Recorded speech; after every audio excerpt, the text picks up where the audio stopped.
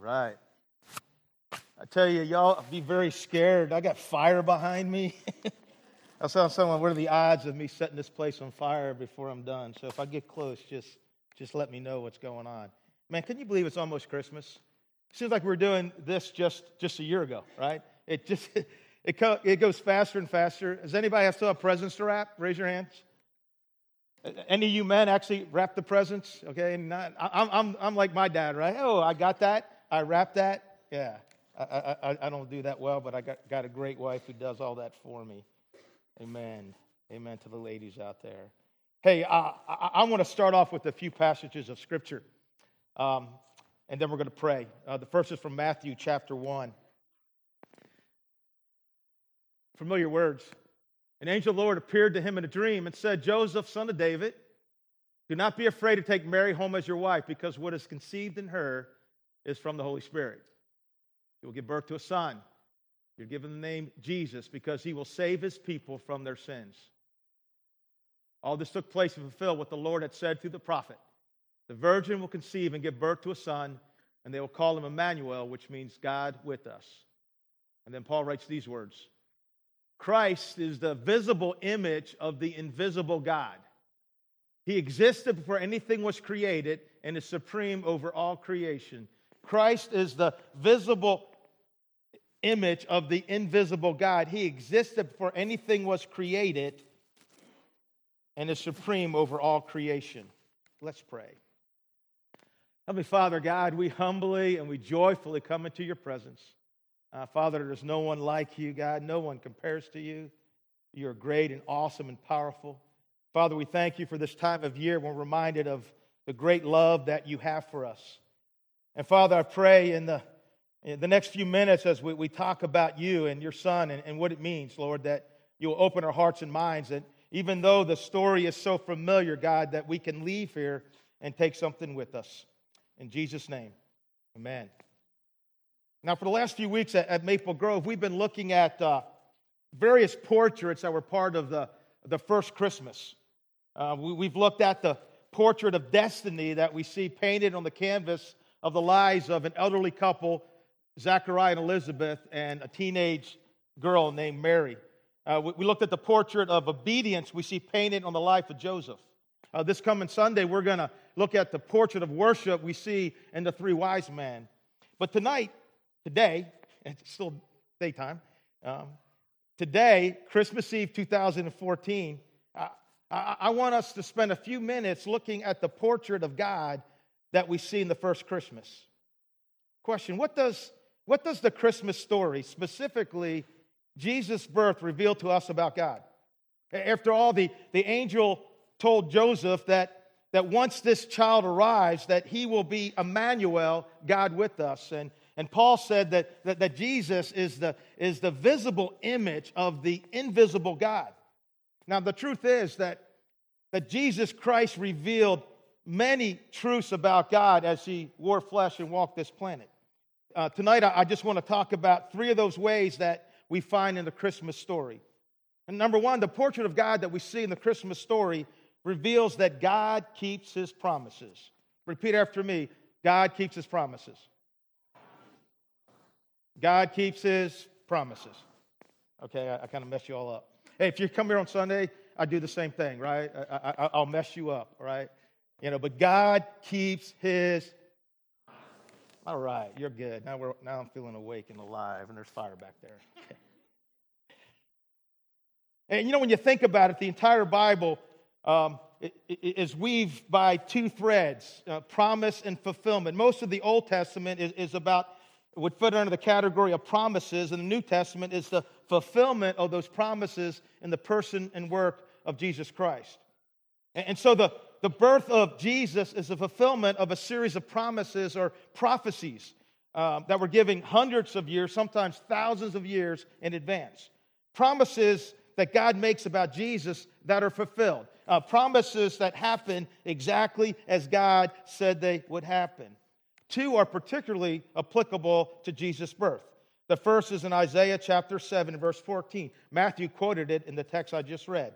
It was written roughly at 700 years before Jesus was ever born. And God wrote these words to to a people who were really going through hard times, that they were suffering politically, militarily, and economically.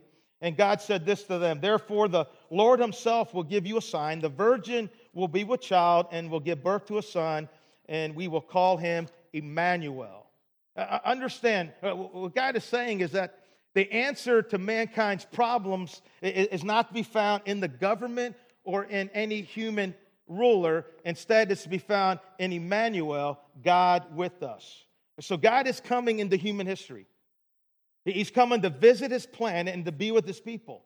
And how will they know who this Emmanuel, who this God with us is? Answer: look for a virgin mother. The virgin will give birth to a son. Now, the second prophecy or promise I want to look at is in Micah chapter 5, verse 2, written about 500 years before the birth of Jesus. "But you, Bethlehem Ephrathah, though you are small among the clans of Judah, out of you will come from me one who will be ruler over Israel, whose origins are from of old, from ancient times," or in the Hebrew, it's literally from eternity.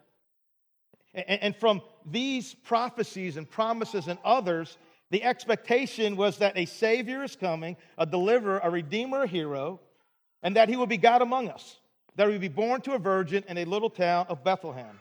And everyone was anxiously awaiting this miraculous visitation by God. And all those promises were fulfilled in the birth of Jesus.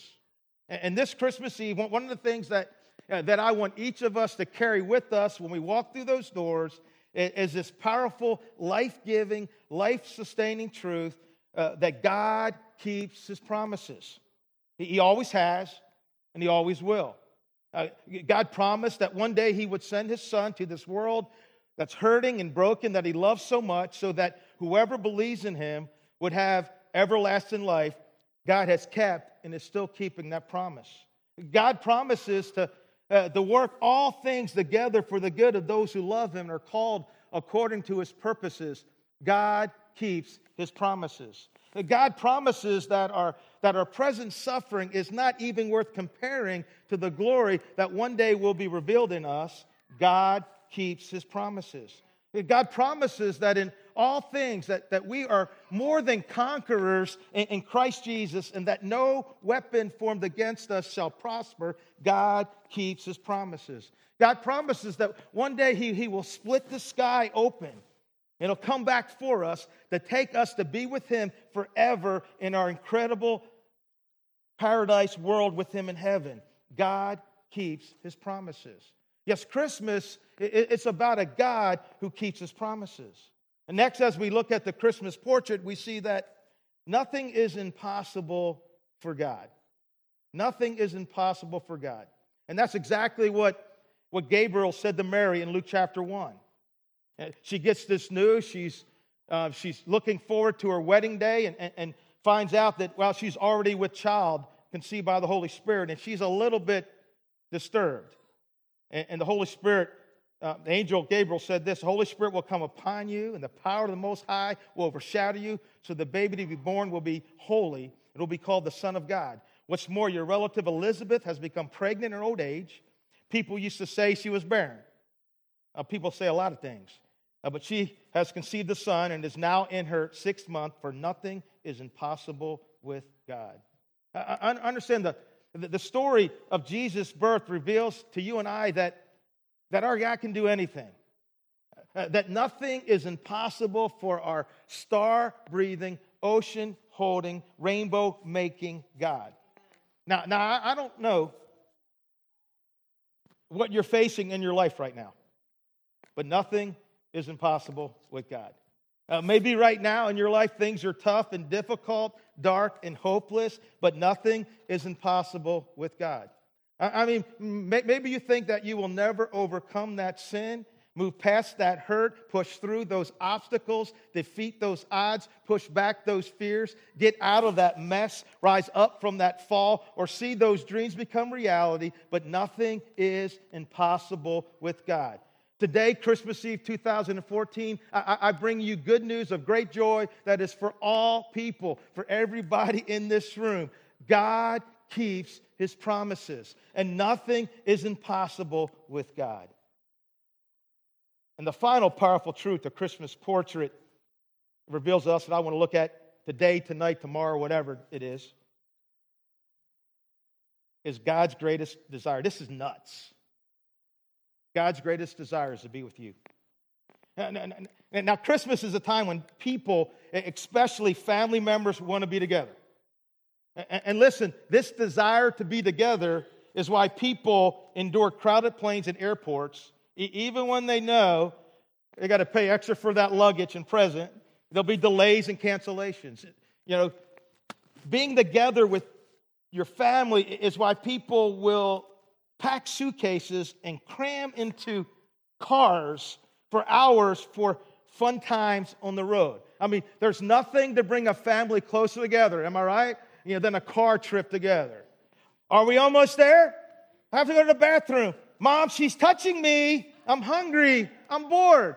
Of course you're bored. I mean, you've only watched 13 movies on your DVD player that's in your car and all these video games. No wonder you're bored, right? Yeah, when I was a kid, there was nothing. Count the cars that go by. Or the horse and carriages. And understand, Jesus, even as he laid all swaddled up in that manger, is the image of the invisible God. And an awesome, powerful, and for the most part, unbelievable truth that the story of Jesus' birth reveals about our God is that God has no greater desire than to be with you. No, God the Son, he didn't hop on a plane. He didn't cram into a car. Instead, he left all the glories of heaven and put on human flesh. God became one of us. God entered the muck and mire of this world. Think about it. The all-powerful one made himself breakable. The one who had been spirit is now pierceable.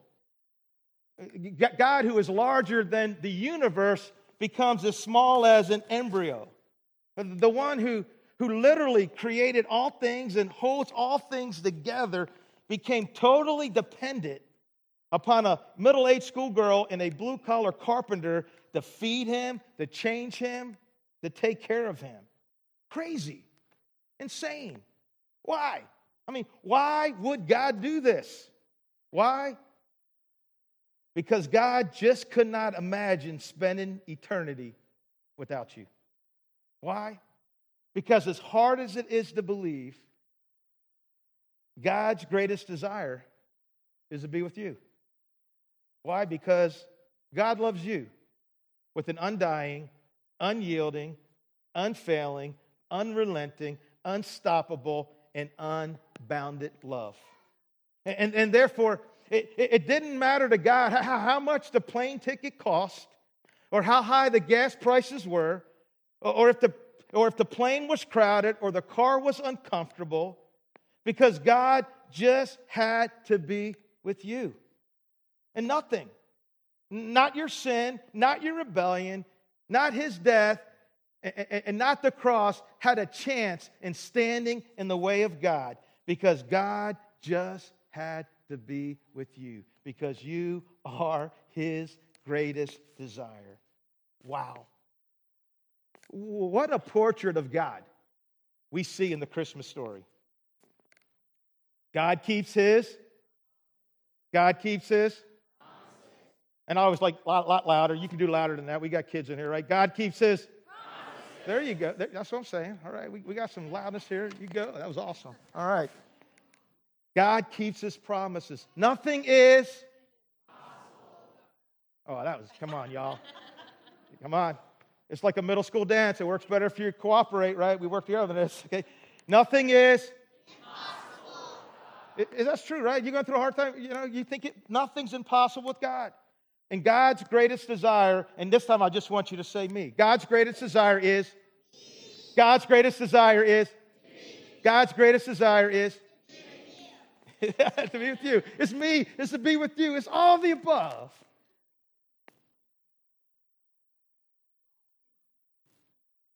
And I pray this. Christmas is nuts, right?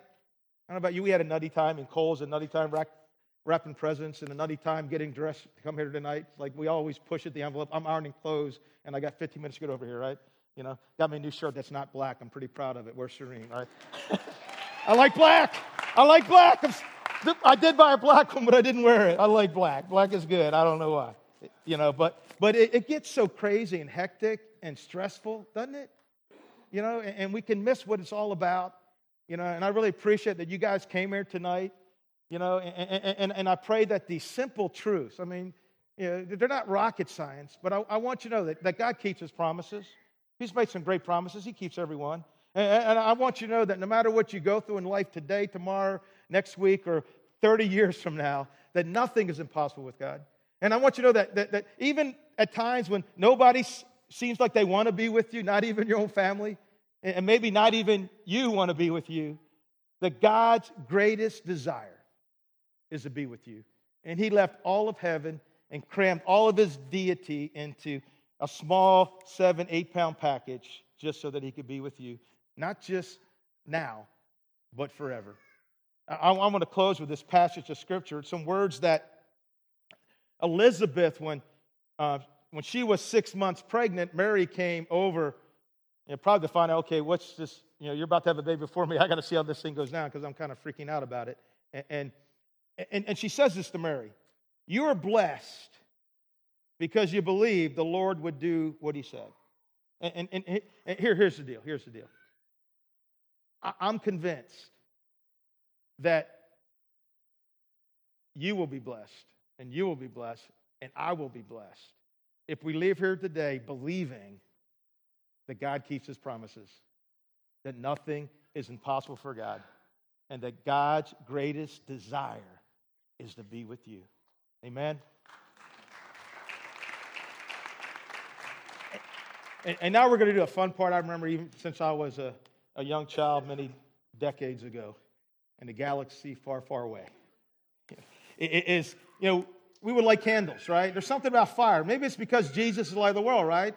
And they didn't have fluorescent and incandescent lights back there. It was a flame. And so we're going to light some candles in just a minute. And we're going to close off just singing Silent Night. And I'll ask you all, would you stand and pray with me? Oh, Lord, we love You so much. And God, in the craziness of life, sometimes this season can get crazier than all of them put together. Some in this room are already thinking about the present they forgot to buy or the tape that they ran out of, that they got to go home and try to hit Walgreens or something, God. And Father, I pray that we just breathe out all that stuff and breathe in the great wonder that You love us so much, that You keep Your promises, that one day You're coming back to get us. And God, that no situation in life we face is impossible for You, and that we are Your greatest desire. God, we love You so much. In Jesus' name, amen.